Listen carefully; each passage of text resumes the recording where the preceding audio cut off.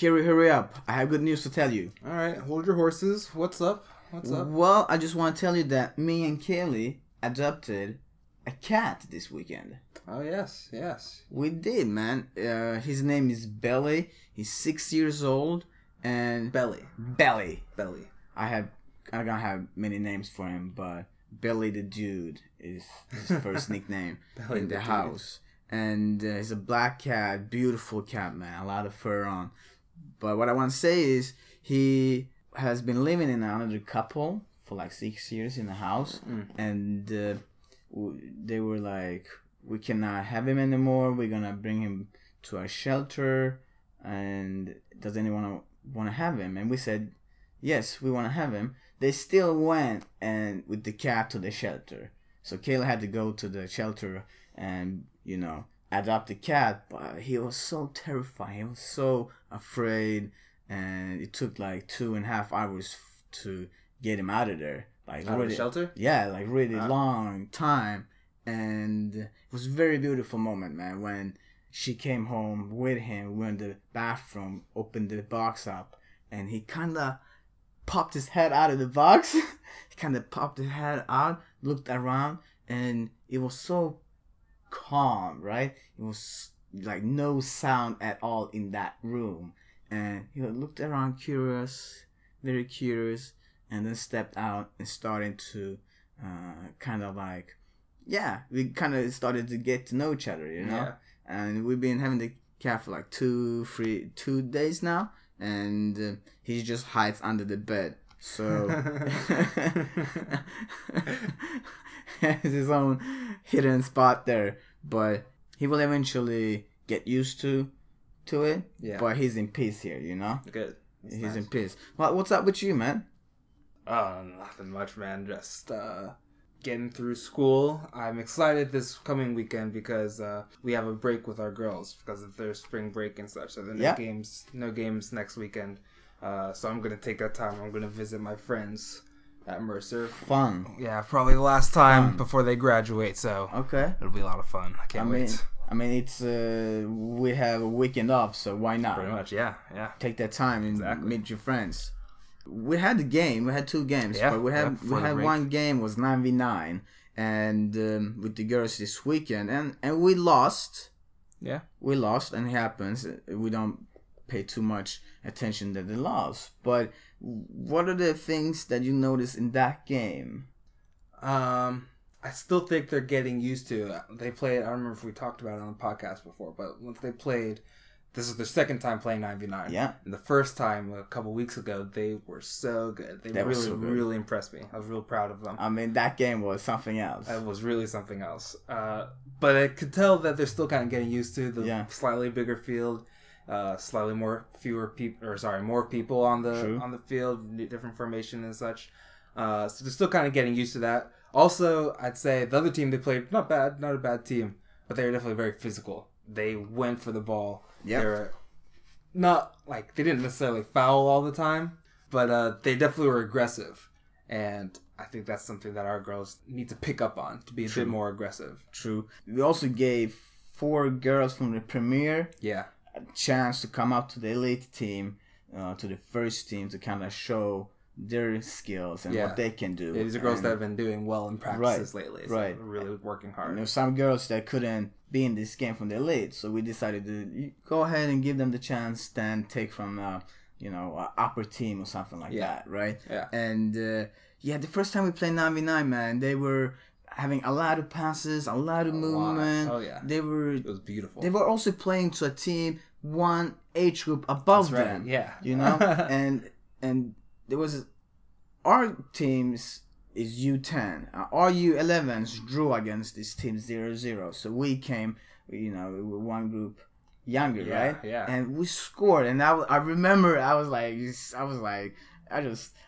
ran and I was screaming, yo, I don't know. I got so happy to see it. And then, you see all the girls being so happy too. It was like, wow. It's like the practice, what we do in practice this is the really proof. Came off, yeah. But this weekend, you could tell that we didn't really have the positions right. They didn't really exactly know where to start. like how to make the runs in one way, right? But they are very sensitive to mistakes. You can tell like when someone makes a mistake that they really start, some may even cry. I mean, that happens. Yeah. And some just looks down and really feels like they have been doing something really bad mistakes. And usually when you do mistakes is a wrongdoing, right? But kids don't really know the severeness in the mistakes they do. Like if you would do a mistake at school or at home, it might be a punishment or it might have a consequence. Here, we still play soccer. It's for fun. Fine if the other team scores a goal in one way, It's not the end of the world. But to them, it's like the end of the world. Yeah. So it's like more like a lack of severeness. At least in our case, this case. Because like, like you just said, if you make a mistake, move on. It's not a big deal. Yeah. We're here to learn. They're still young. They're still developing. So We're here to learn about the game. And everyone makes mistakes, so it's not even that big of a deal. I mean, when we do it, like when we play and we do it, it's, like, oh man, I messed it up. Yeah. But you still kind of go back at it and try your best to even better, right? Yeah, to make up for it. Make up for it. But you don't really see that at the girls. They're young, obviously. Yeah. But it's also our job somehow to motivate them. There's a lot of time left. We're still in the game. Yeah. We still have a chance, And also something like, if we make maybe just like a bad pass, maybe it's just a misplaced pass. Right. Goes out of bounds or something. It was an easy pass. Then, or it's intercepted or something, then you move on to that, because that happens all the time in soccer, right? Yeah. There always going to be misplaced passes and changes of possession and stuff. So that's not, you may be upset that you didn't make that pass, but that's not a big deal. It's easy to move on from. The only time where, like us, when we're playing, that we may really hang our head is if we, maybe make some sort of mistake that leads to a goal for the other team. Yeah. Or if we miss a goal that we probably should have scored or something. Then that's when we may, really be upset about it. We may come back to the players, say, hold your hand up and be like, my bad, guys, that was my fault. But even then, we know that's like the worst it gets. Even then, we know, okay, we can move on from this. It happens to even the best of us. And just got to make up for it. Especially if it is very obvious mistake. Right. Yeah. Like, you miss the ball or you slip or, you they just grab the ball easy from you when you try to dribble and they go and score. It's your fault. Yeah. And that looks bad. And you take that and decide what to do with it. Yeah. And this weekend, our keeper made a mistake. And she started to cry and cry and cry. It was kind of hard to get her to be positive. Hard to get them to understand. That it's okay. It's not right. Yeah. But it happens. Yeah. It happens, and it will happen more. And I know, and I'm sure that it even happens to the best. For sure. We know it. Yeah. Always. We've seen it. Welcome to Oz, Koch, and King Soccer Podcast Show. Last week we talked with Yulo and Haman. They gave us a good glimpse of how it is to be a soccer player, his background, and the excitement of the new Allsvenskan and why it's so good this year. And they had the first round this weekend. Yeah. And they played Saturday, Sunday, and Monday. And Haman, with his Hammarby team, played against Norrköping away. Yeah. Norrköping is a really good team. And I think you said, didn't you say that, or maybe he said it, that they might be biggest challenges for the title contenders? I said that. Yeah. That's what the experts are saying. Yeah. And Norrköping won 2-1. Yeah. Yep. And Yilo and Haman had an assist in this game. Yeah.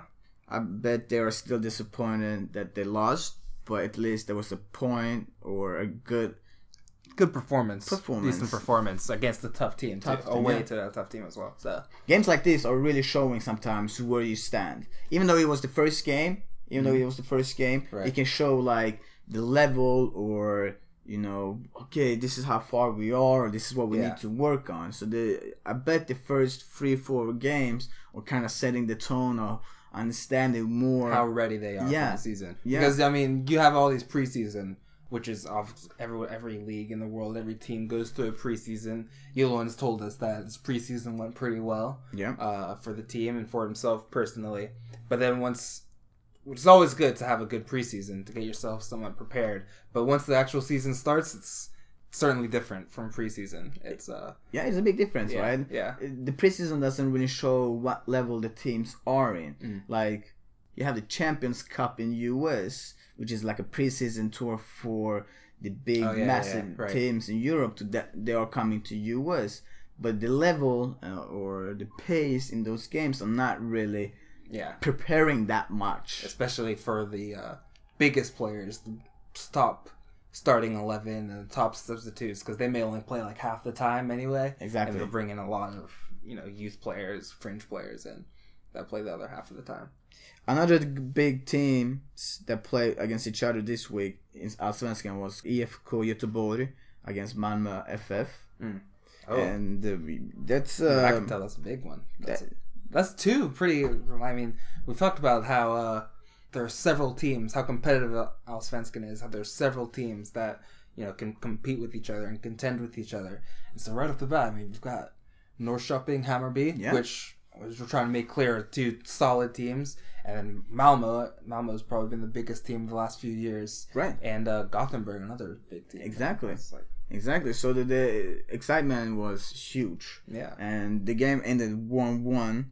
I guess it's a solid start for both teams. They didn't drop to, they didn't lose at least. Yeah, especially as Malmo was the away team, weren't they? Yes. So especially for them. To start away against a tough team. Yeah, I'd take that point for sure. A point that I take is Örebro SK. They won the first game at home against Jönköping Södra. So that's 3 important points, right, to start off with. They're top of the table right now. Immediately. If they something. Exactly. So we hope it lasts until the end of the season, right? Well, I don't know. Why do you think I'm going to root for it, bro? No, I hope you are. What team are you cheering for? I don't know. I haven't decided yet. Oh, come Maybe on, I'll cheer for... I'm not going to cheer for Malmö, but... I mean, you can cheer for Hammarby, like Charlie Davis. Yeah, Hammarby, that's true. Also, Yiloan. I'm rooting for him. Maybe. No, I'll probably root for her. I'm just joking. There you go, man. There you go. Although I do like... I've said before, I do like... I don't know a ton about them. I do like AIK. That's AIK for us English-speaking people. Yeah. I do like their jerseys. So Kerry's trying to say is so many teams to choose between. Yeah, that's true. So it's kind of hard, and I really hope that you're on my side on this. Yeah, man. I'm gonna root for it, bro. What happened with Atlanta United? They this past weekend they played on Friday. First game back from the World Cup qualifiers around the world. And this was, I would say, their toughest test so far. Yeah. Of the season. I think it was the fifth game, I believe, for fourth maybe, something like that. But away to reigning champions, MLS Cup champions, Seattle Sounders. I gotta say something, man. Go for it. I gotta say something. Really nice jerseys. Who's Seattle? Seattle. It's very different, right? Yeah, that's true. That's true. Usually you have red and black. You have blue, some like dominant blue or something. Exactly, or red or white is very common. There are a ton of green jerseys. It's like green and then blue. Lime green. Yeah, and some blue. It's like blue accents. Yeah, and they are sponsored by Xbox. Yeah, I find that pretty interesting. I like the jerseys, man. It was pretty cool. Is it iconic? Is it for the club? Does it have any relationship to their American football team? Because they have their jerseys are kind of similar too. I don't think that's why they did it. Because like for the Atlanta United, right? That's part of their relationship with the Falcons. That is part of why they're also exactly. That's why I'm asking. Yeah, I don't think Seattle Sounders is like that though. Perhaps Seattle Seahawks is the Seahawks team. I don't think that. I think it's just coincidence. Okay, but I could be wrong about that. That's a good question. They rested Clint Dempsey. So he started off the bench. They did. Both teams rested pretty much every player except Seattle had won. Pretty much every player though that played the international games the past week. So Dempsey, like you said, started on the bench. Atlanta United started Miguel Almiron on the bench and Carlos Carmona on the bench.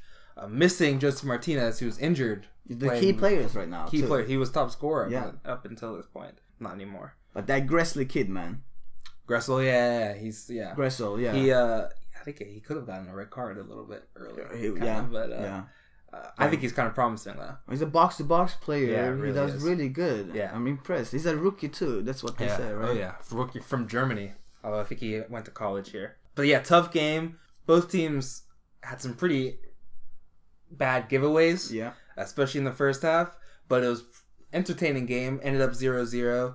Both they started off the bench, but Dempsey, Almiron, Carmona came on eventually, and Kenwyne Jones as well. And Atlanta was the team that were closest. I mean, Clint Dempsey had a good header on the post. As soon as he came in. I saw, as soon as he came in, it was like a free kick, and I just looked at Clint Dempsey. No one picked him up. He just went up in there and headed that ball on the post.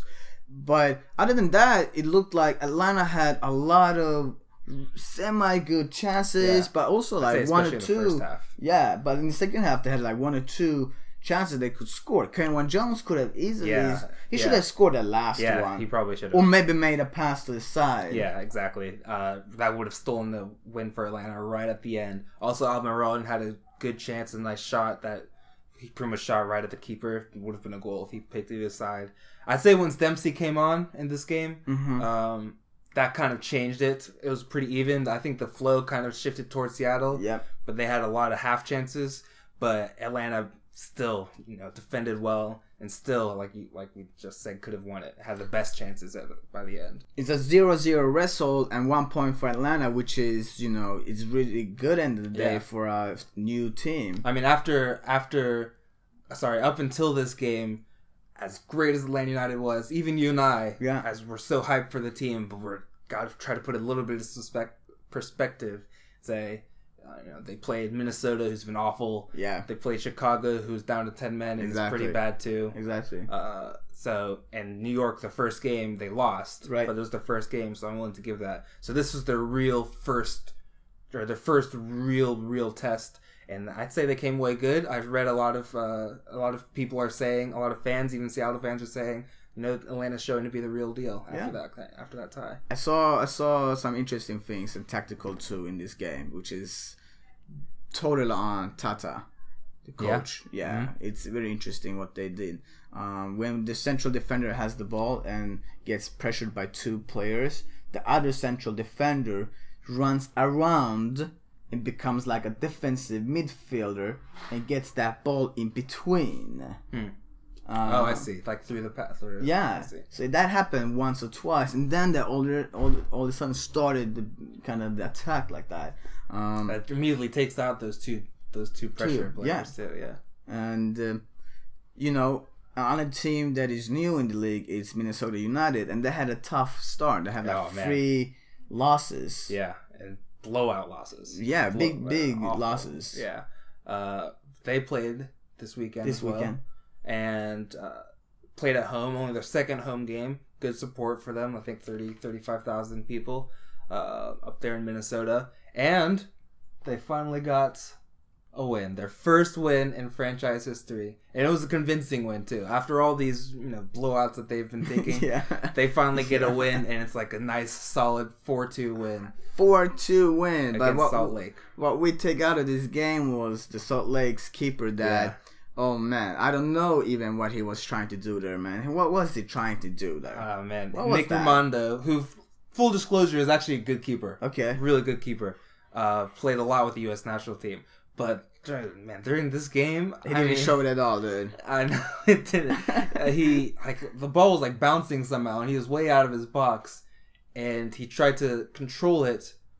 But he tried to control it with a Cruyff turn. Yeah. With the ball bouncing 5 feet in the air first time, and he just didn't control it at all. It was wasn't like he got a touch on it, then he bounced, And naturally, a keeper would maybe just kick it. Yeah. Just get it out of there. He tried to do it like a Cruyff and get it out of to the other side of the player, and the player just took it and went and just hit that. I mean, that was also like a 3-1 to Minnesota with that goal. Like that, yeah.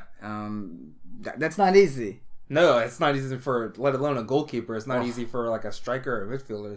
I remember when I was young and our goalie did something like that, and he could just suck the entire motivation of the team out, you know. And then you really need to have optimistic players to kind of change it. Yeah. Something similar happened in Italy this weekend between Pescara and Milan.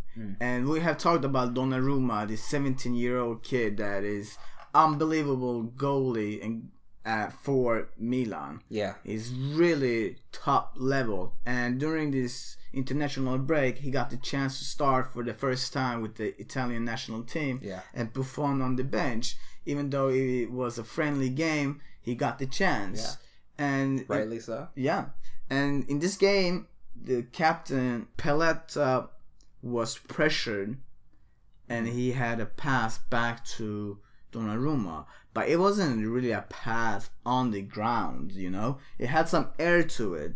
And Donnarumma tried to, with a one touch, take it down. Yeah. But he missed the ball, and he went into the goal. Someone right over his foot, right? Yeah. A blooper, a mistake. Yeah. Unfortunately, a mistake. And I read somewhere that he has gotten a lot of negative talks about his mistake that he did.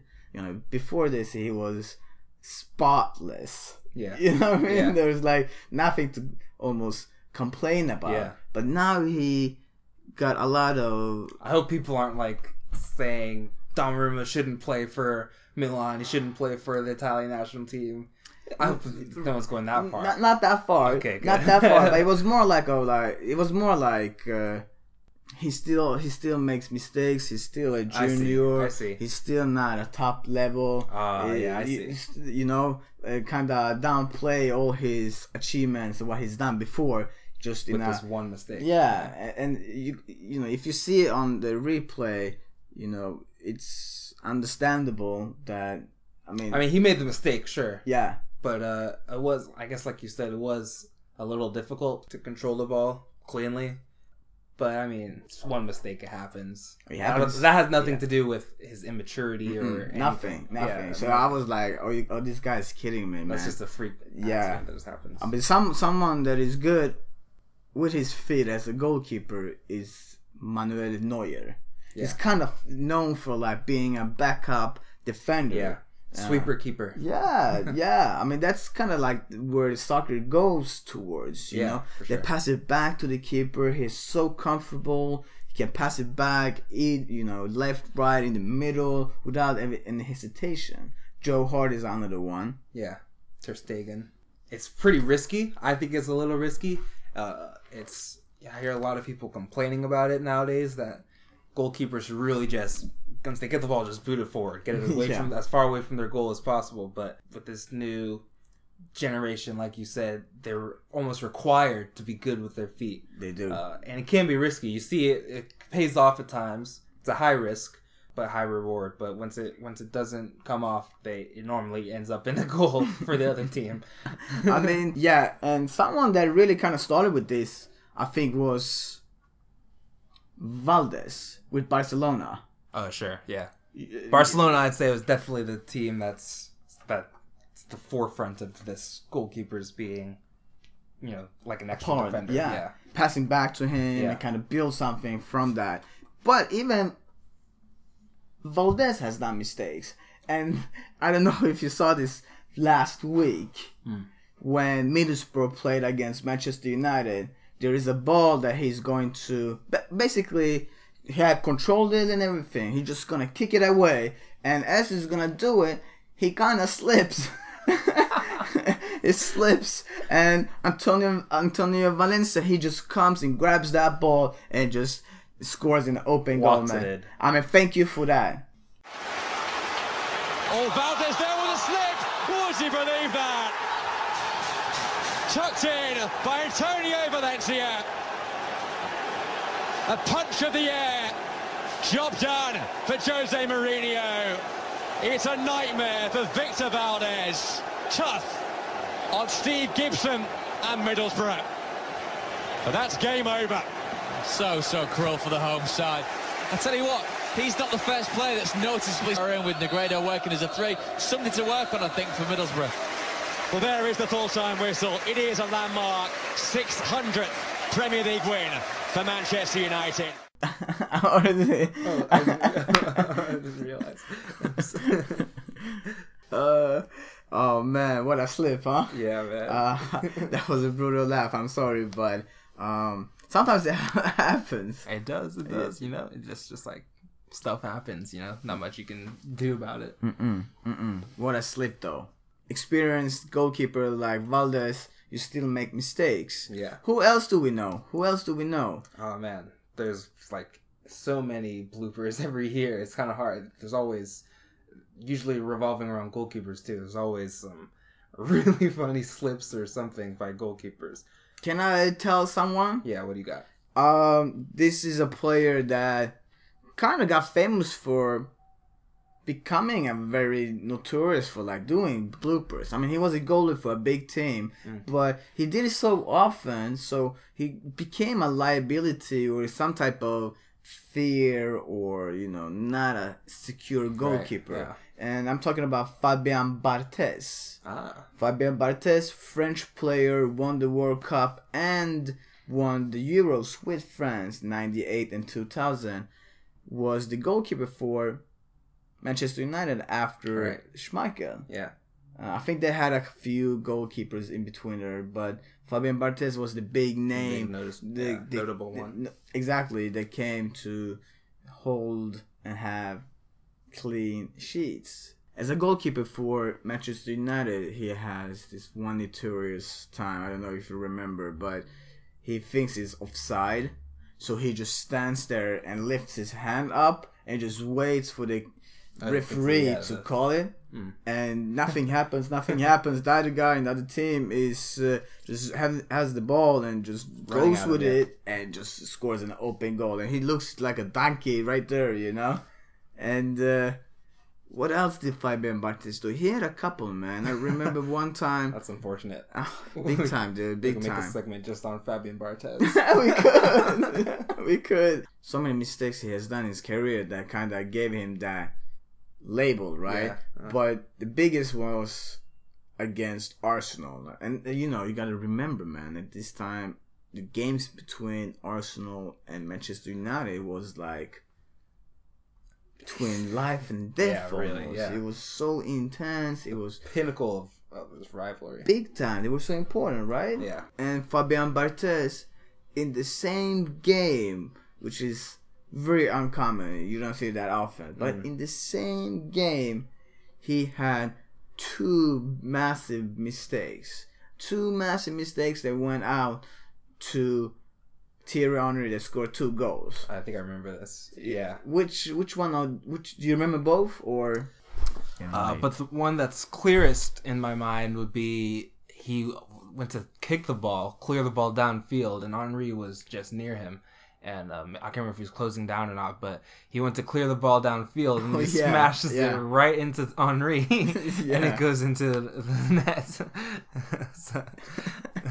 Just clearing it to the other Frenchman, like the colleagues in the national team. Yeah. And the other one was when he came out on the box and slided. He grabbed the ball, but almost like coming outside of the box, but Thierry Henry kind of came with a foot as well, and he dropped that ball. He lost it. It came out of his hands, and Thierry Henry just had one touch and then on the open goal, man. Yeah, just took it from him. Yeah. So Barthez kind of made it pretty. Well, for me at least, Barthez kind of became like a secure goalkeeper, not a secure goalkeeper, and what a big difference it has in teams.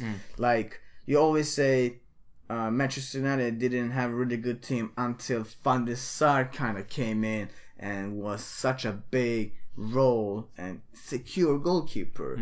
And we talked about this, how the importance of goalkeepers. You look at De Gea, you look at Courtois, you look at Cech, you look at Buffon, and even Donnarumma, like how much of security and confidence they're giving to the team. Yeah.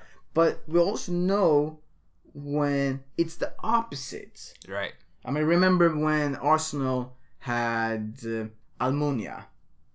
Yeah. For instance. Yeah. I mean... Didn't inspire a ton of confidence. Nah. No. It wasn't that much of like, okay, we trust our goalkeeper that much, so we have the guts to move forward. Yeah, I remember I've played with goalkeepers even recently, just the past couple seasons. Yeah. In the ADSL, where so good, so reliable, right? Like, so even if we made a mistake and they had a player, the other team had a striker running clear through on goal. Even then, I was like, okay, I feel confident that he's gonna make a save. I feel confident that we're okay. That's a luxury, right? It is. That's really good.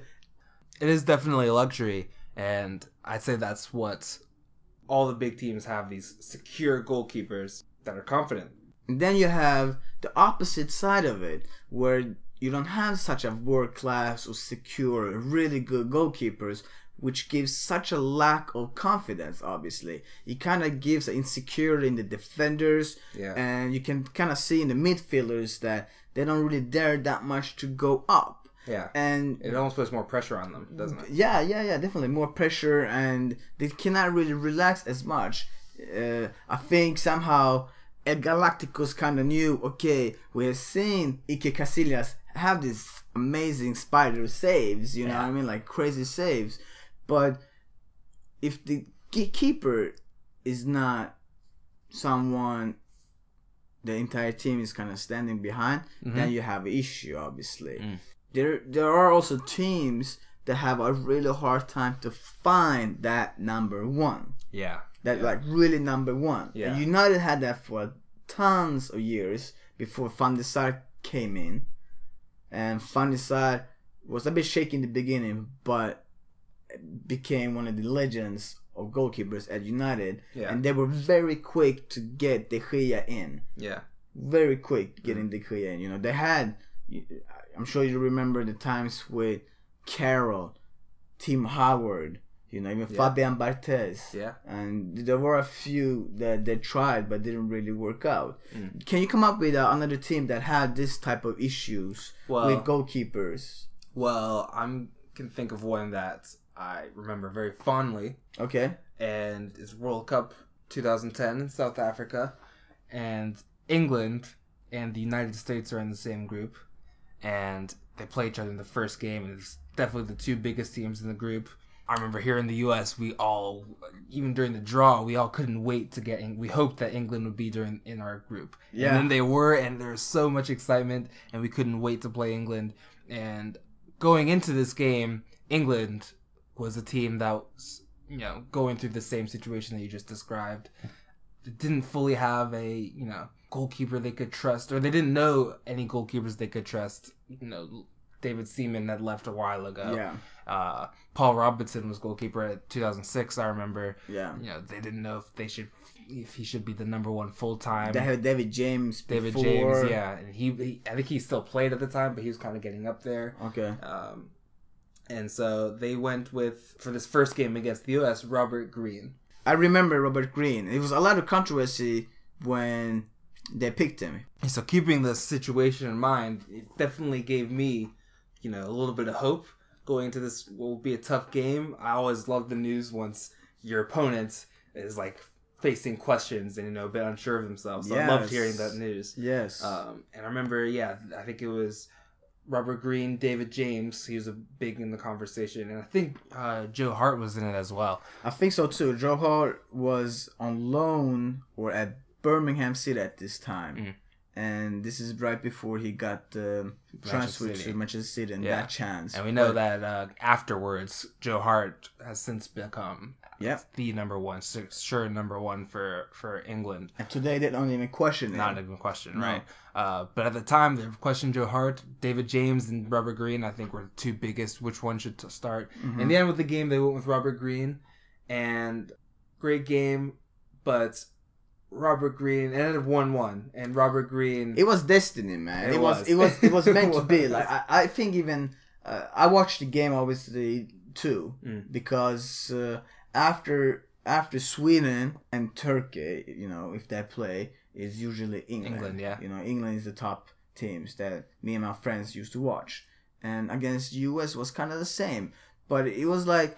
This guy makes so many bloopers. This guy makes so many mistakes. He's not really, that stable in the back. What's funny is I can't remember I think it was the second half. So after this, because this blooper happened in the first half. The second half, I remember there's an instance where Josie Altidore had the ball. He picked up that ball on the left side and then just blew through the England defense. What? I remember this so clearly because I was like, oh, go Josie. Is so fast and powerful. He just blew down that left side. He came into the box and fired a shot that Robert Green saved and pushed off the post, and it was like a pretty good save. Nice. So it's like he made such a nice save afterwards, but earlier once Dempsey picked up the ball, twisting and turning in the middle, and then it just seemed so like hopeful. There wasn't even any conviction behind Dempsey's shot. It was just not too hard either. No, it wasn't at all. It was just like he just swung his foot at it. Exactly. And the ball just rolls to Robert Green. He just has to kind of pick it up. Yeah. But he hits his like underarm. He came at it at like a weird angle too. Yeah. Bad timing into it. Hits his kind of underarm above his shoulder. It just goes past. Goes past in. Yeah. I think I was thrilled. You were thrilled, and I remember that this will be a moment in this World Cup that a lot of people will talk about. Oh yeah, I remember that.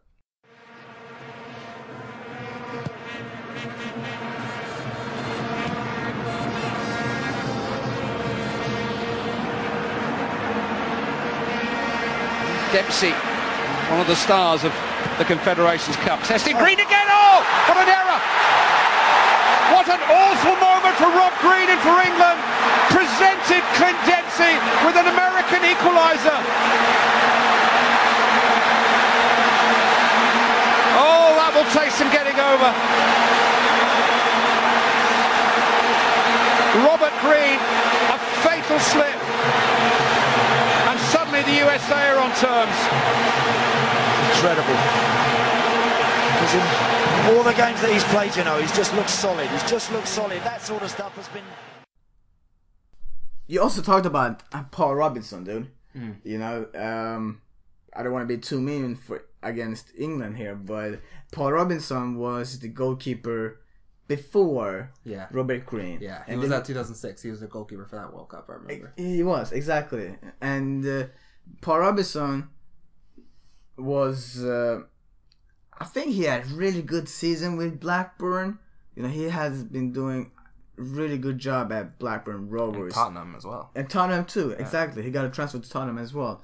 And around this time, this is 2008, he got the real chance in the national team during McLaren's time.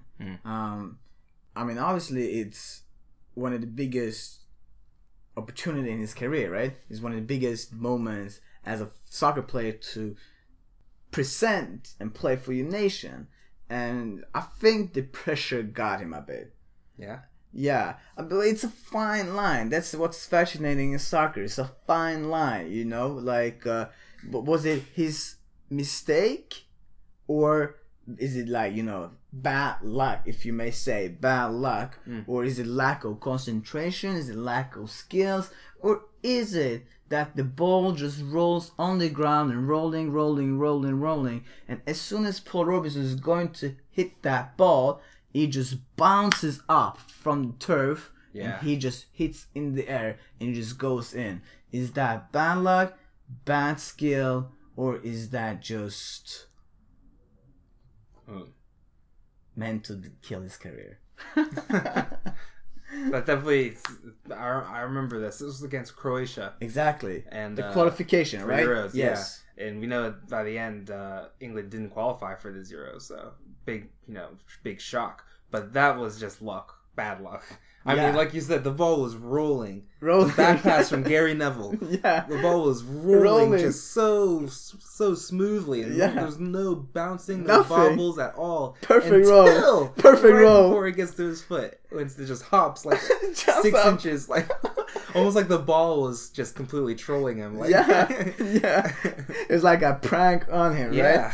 And it just, above his foot, it goes in, you know? Like, are you kidding me? Man. It's hard to kind of blame him for it, but end of that qualification, England didn't make it. Yeah. I mean, that's a tragedy for England. Oh, yeah. There was one more incident that they kind of blamed, that he did a blooper in a very important game against Russia. Yeah. And I think Pavlyuchenko scored that goal. Yeah. You know, I wouldn't blame him. It's a hard shot. He just had a rebound. Yeah. And a Russian Pavlyuchenko scored. This bad luck, or this tiny seconds of his soccer career's life that kind of was the end of his soccer national team career. Let's give it a listen how the English commentators commented this live. Oh my goodness! Oh! Have you ever seen anything like that? England are 2-0 down. And Paul Robinson, a goalkeeper for whom everything went right in the first half, has missed his kick. It will be a catastrophe really at any time. But at this moment, it might just finish off England here in Zagreb. That's bizarre, Martin. You can actually see Paul Robinson, replacing Doug Bobbles here, but as the ball gets passed back, it just bounces over his foot. And you know what that is, Martin? That'll be a Paul Robinson or a Pleticoso goal kick, where they've actually made a little dent in the 6-yard box to be able to kick the ball from, and that's what it's hit. Well, it has to go down in the record books as a Gary Neville own goal. That won't tell the whole story.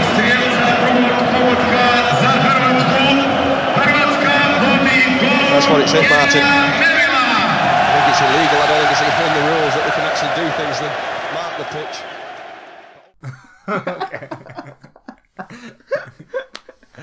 I mean, it just goes. It's just rolling, and then.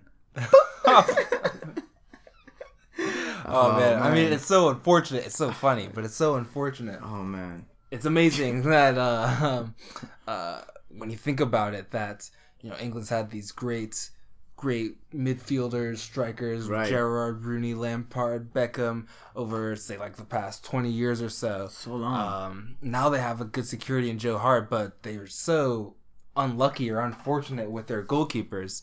And what do you think is probably the biggest? I can think of what's probably the biggest or most notable, maybe even more notable than Robert Green's mistake against the U.S. I mean, this is a picture that I think a lot of fans that follow this World Cup remember, because it was such a devastating way it kind of interrupted. I was young at this age, World Cup 2002, and it was like such a amazing joy for one team and such a great tragedy for one team.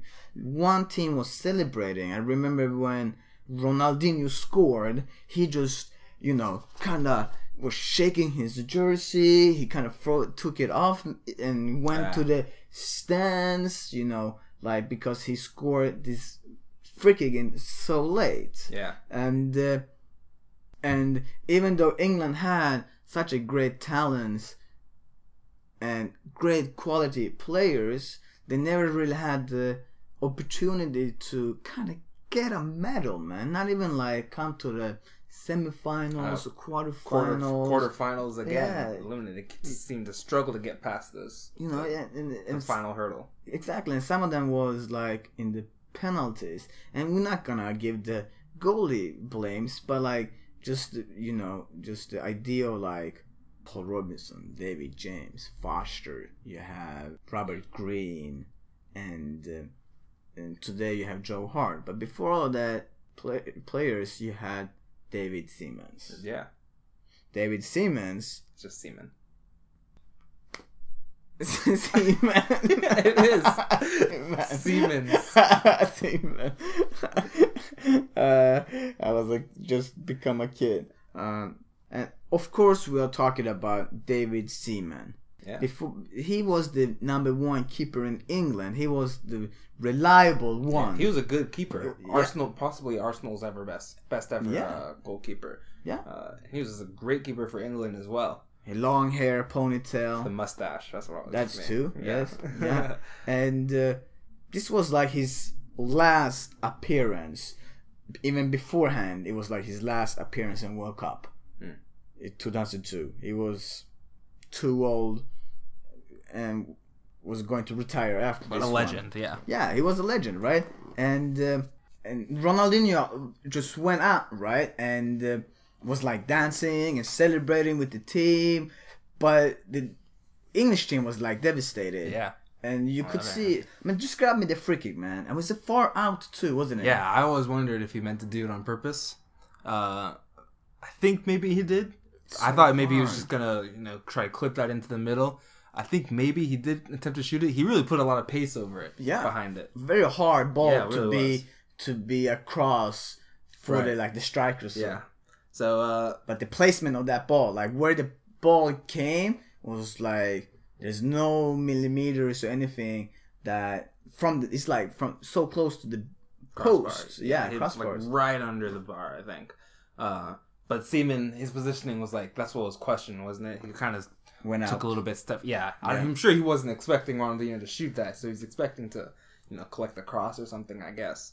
The ball just soared right over his head. Oof. And he's just standing there while Ronaldinho's, dancing and celebrating with his teammates. David Seaman's just standing there, just with this look of disappointment and frustration on his face. I remember the first time, it was that first time, I think, that I really noticed the contrast in feelings that soccer kind of brings up. Even though I was very young, I could notice the contrast that it showed. One joy, one more like sadness. And today we kind of look at these mistakes, but we laugh about it because it's been such a long time, and some of them looks funny when you look at it, but we know also, because we have done many mistakes ourselves when we played soccer, that once it happens you just want to disappear. And I guess I've been fortunate that I'm not in the public eye and has done mistakes like this, and I'm sure it was very tough on these keepers once this all happened. Bless their hearts. And the thing is, this wasn't even supposed to be like an English goalkeeper section, right? This is just it's the coincidence that all these bloopers come from England. Yeah, that's it. It was not even on purpose. Foul by Scholes. I think Ferdinand and Campbell have been the best pair in the tournament so far. Larson, Batistuta, Agahawa, Thomason, they all pose different kinds of threats. They were all tame, but this is different again. Oh, this is the hardest they're going to come up against probably in their career. They're not going to play against two better strikers than Rivaldo and Ronaldo. Ronaldinho takes, and David Seaman's called off his line, and Brazil take the lead. Ronaldinho has scored. David Seaman is caught cold. A surprise goal from the Brazilians. A rueful moment for Seaman. And England must come from behind somehow. And the two most surprised people there, Clive, the goalkeeper certainly, because that got up in the air and carried it along all the way through the air, and the kicker. He's just playing that, and I don't care. Nobody's going to convince me he's intended it. He's trying to play it in the hole for the strikers to come and have a header on or whatever. And he's got something out of nothing. You could just see, we had a great view of that from the side of the angle we were at. And you could see carrying, and you thought, David, you've got to shift them feet quickly because that's going. Soccer really never fails to surprise us. We often get these bloopers. They can be unfortunate, They can be unlucky. They can be, just really stupid. But there's always these moments soccer gives us that makes you see it and it makes you go, wow, what just happened? Okay. Did that really just happen? Yeah. With like all these bloopers from goalkeepers and whatnot. Okay. But even outside of that, can you think of anything else? Like there's a good number. It seems every year, man. So what you mean something like not really like a blooper, but something that happened. It could be a blooper too, but something that happened that was like something weird, outrageous, man. Yeah, that it's just you would never expect to see.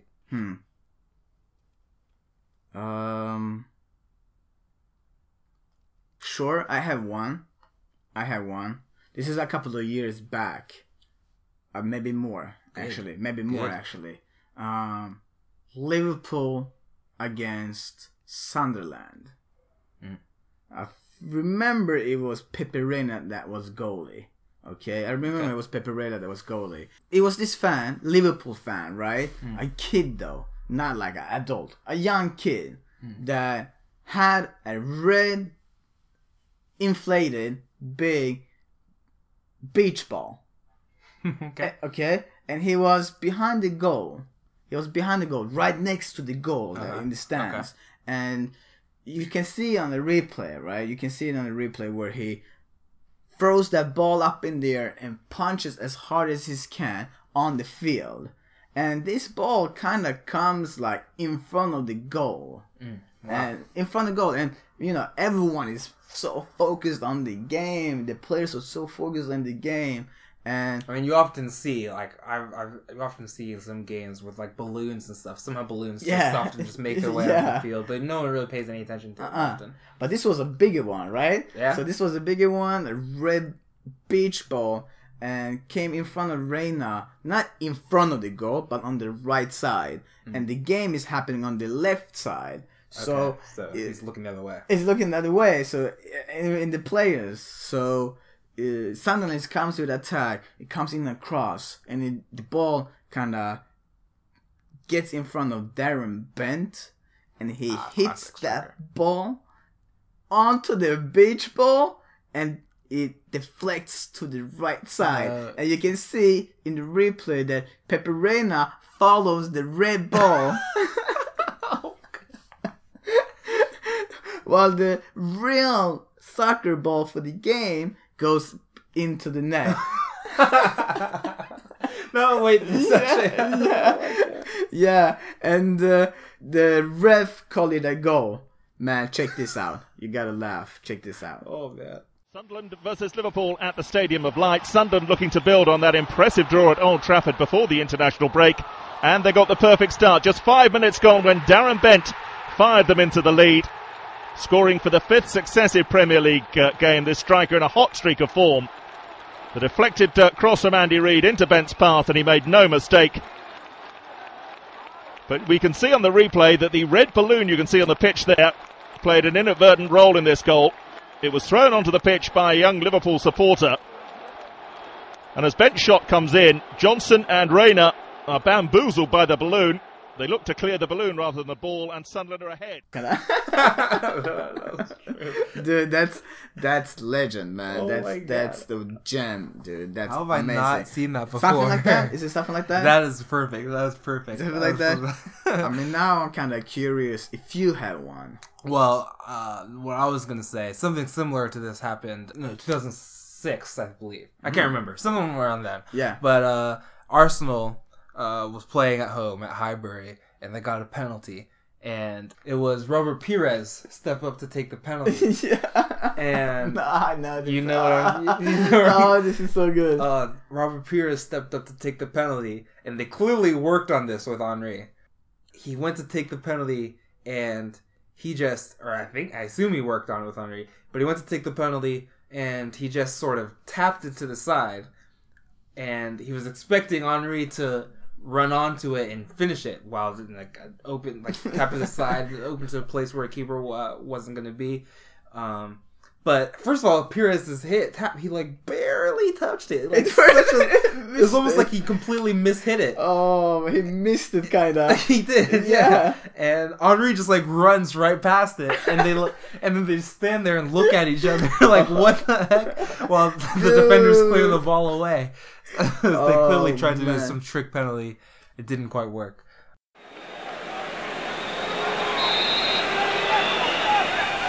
What's he done? Well, he pretended to take it and then didn't seem to take it. And the referee's given a free kick the other way. What an extraordinary incident. What on earth was Perez doing? Well, oh, I see. He was waiting for Henry. The big thing, it happened, that was just something outrageous that I remember that. Oh my goodness. It was good that they could have like a little bit of a laugh afterwards, right? But that shock though, right? It was such a shock. That was shock to watch this happen. Yeah. But I remember last year, I remember Barcelona where I think Messi took the penalty and he just tapped to the side and Suarez went and scored. Did. I guess they did it right. They did it right. But Henry and Perez, it was so funny to see them miss it. And they laughed about it afterwards, which was nice. A lot of surprises happens, right? And they become unforgettable. A lot of mistakes happens and they become unforgettable.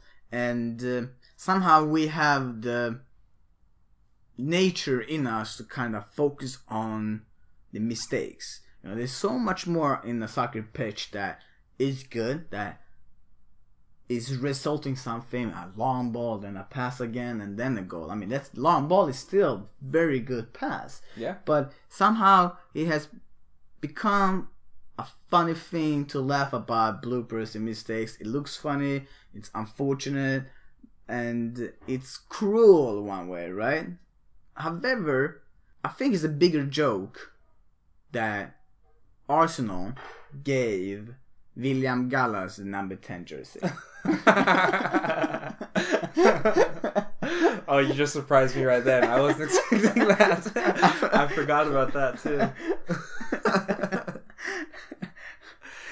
Oh man. But joke aside, coaches usually goes out and protects all the players, right? They always either try to get the focus on themselves or something else, but usually, or even not almost like 100%, they protect the team and the players, and occasionally they talk something about the player, right? I mean, I read that Mourinho had a question about Luke Shaw this week, and he said, yeah, I saw it too. It's like something like, I cannot compare him to Ashley Young, Darmian, or Danny Blind.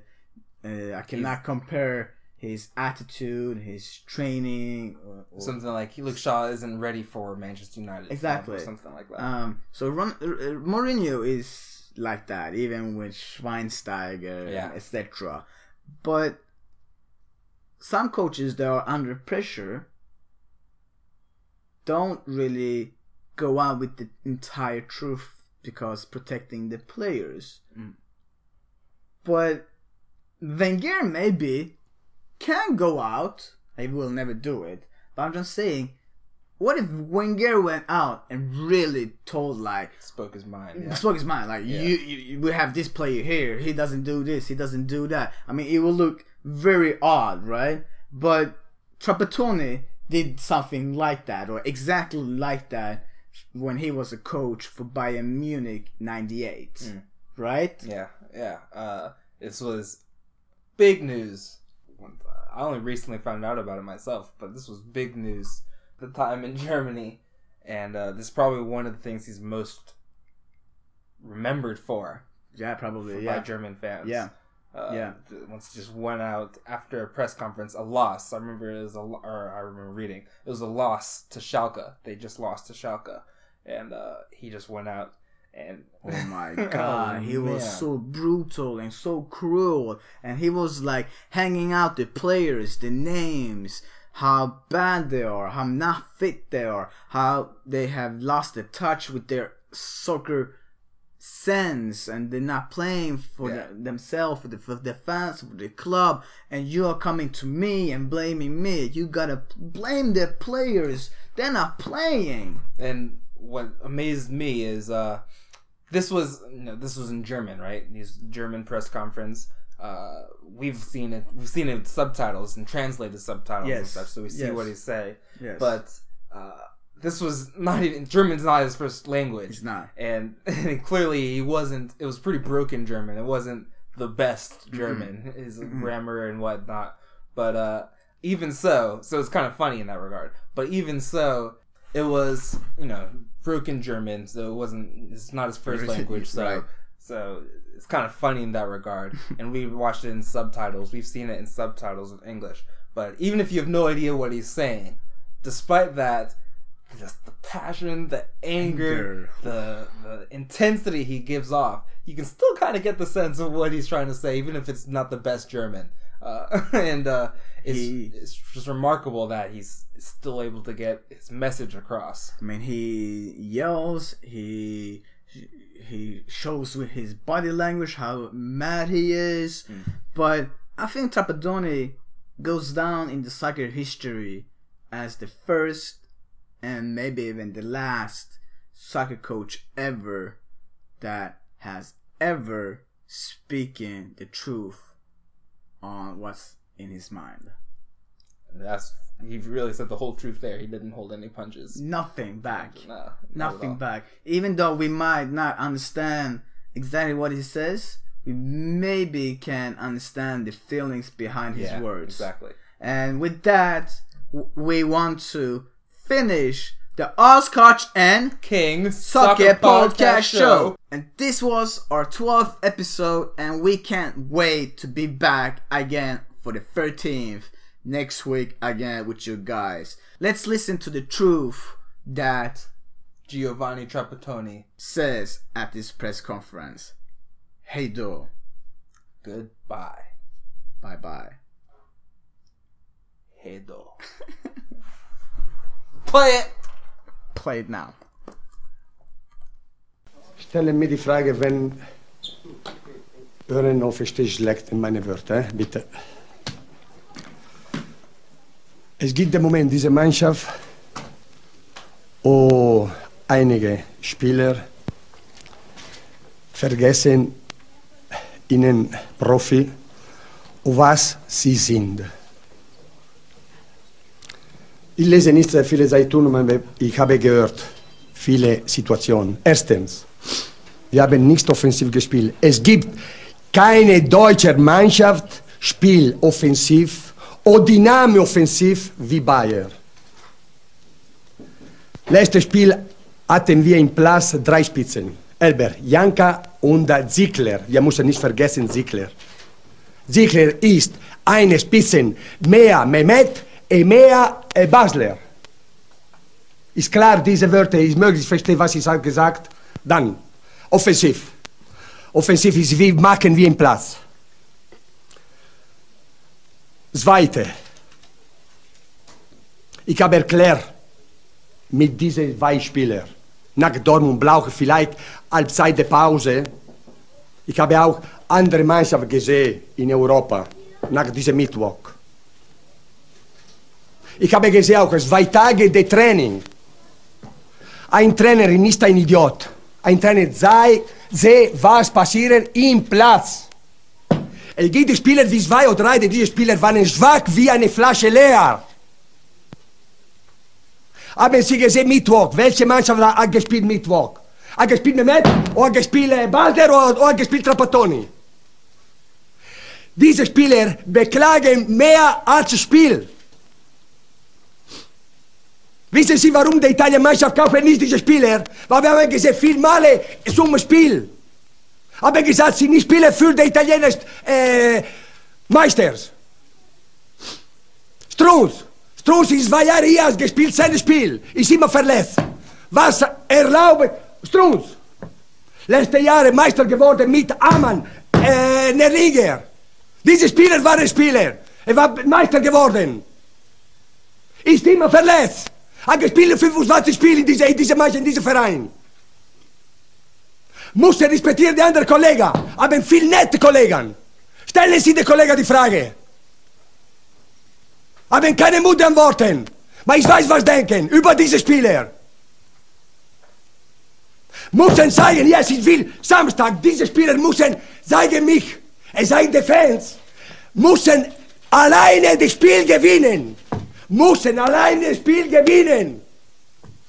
Ich bin müde jetzt, erwarte diese Spieler, verteidige diese Spieler. Ich habe immer die Schuld über diese Spieler. Einer ist Mario, einer ist andere Mehmet. Stungs sprechen nicht, hat gespielt nur 25% des Spiels.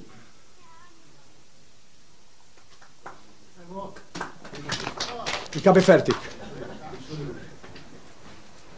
Wenn ihr nicht klar fragen, ich kann Worte wiederholen.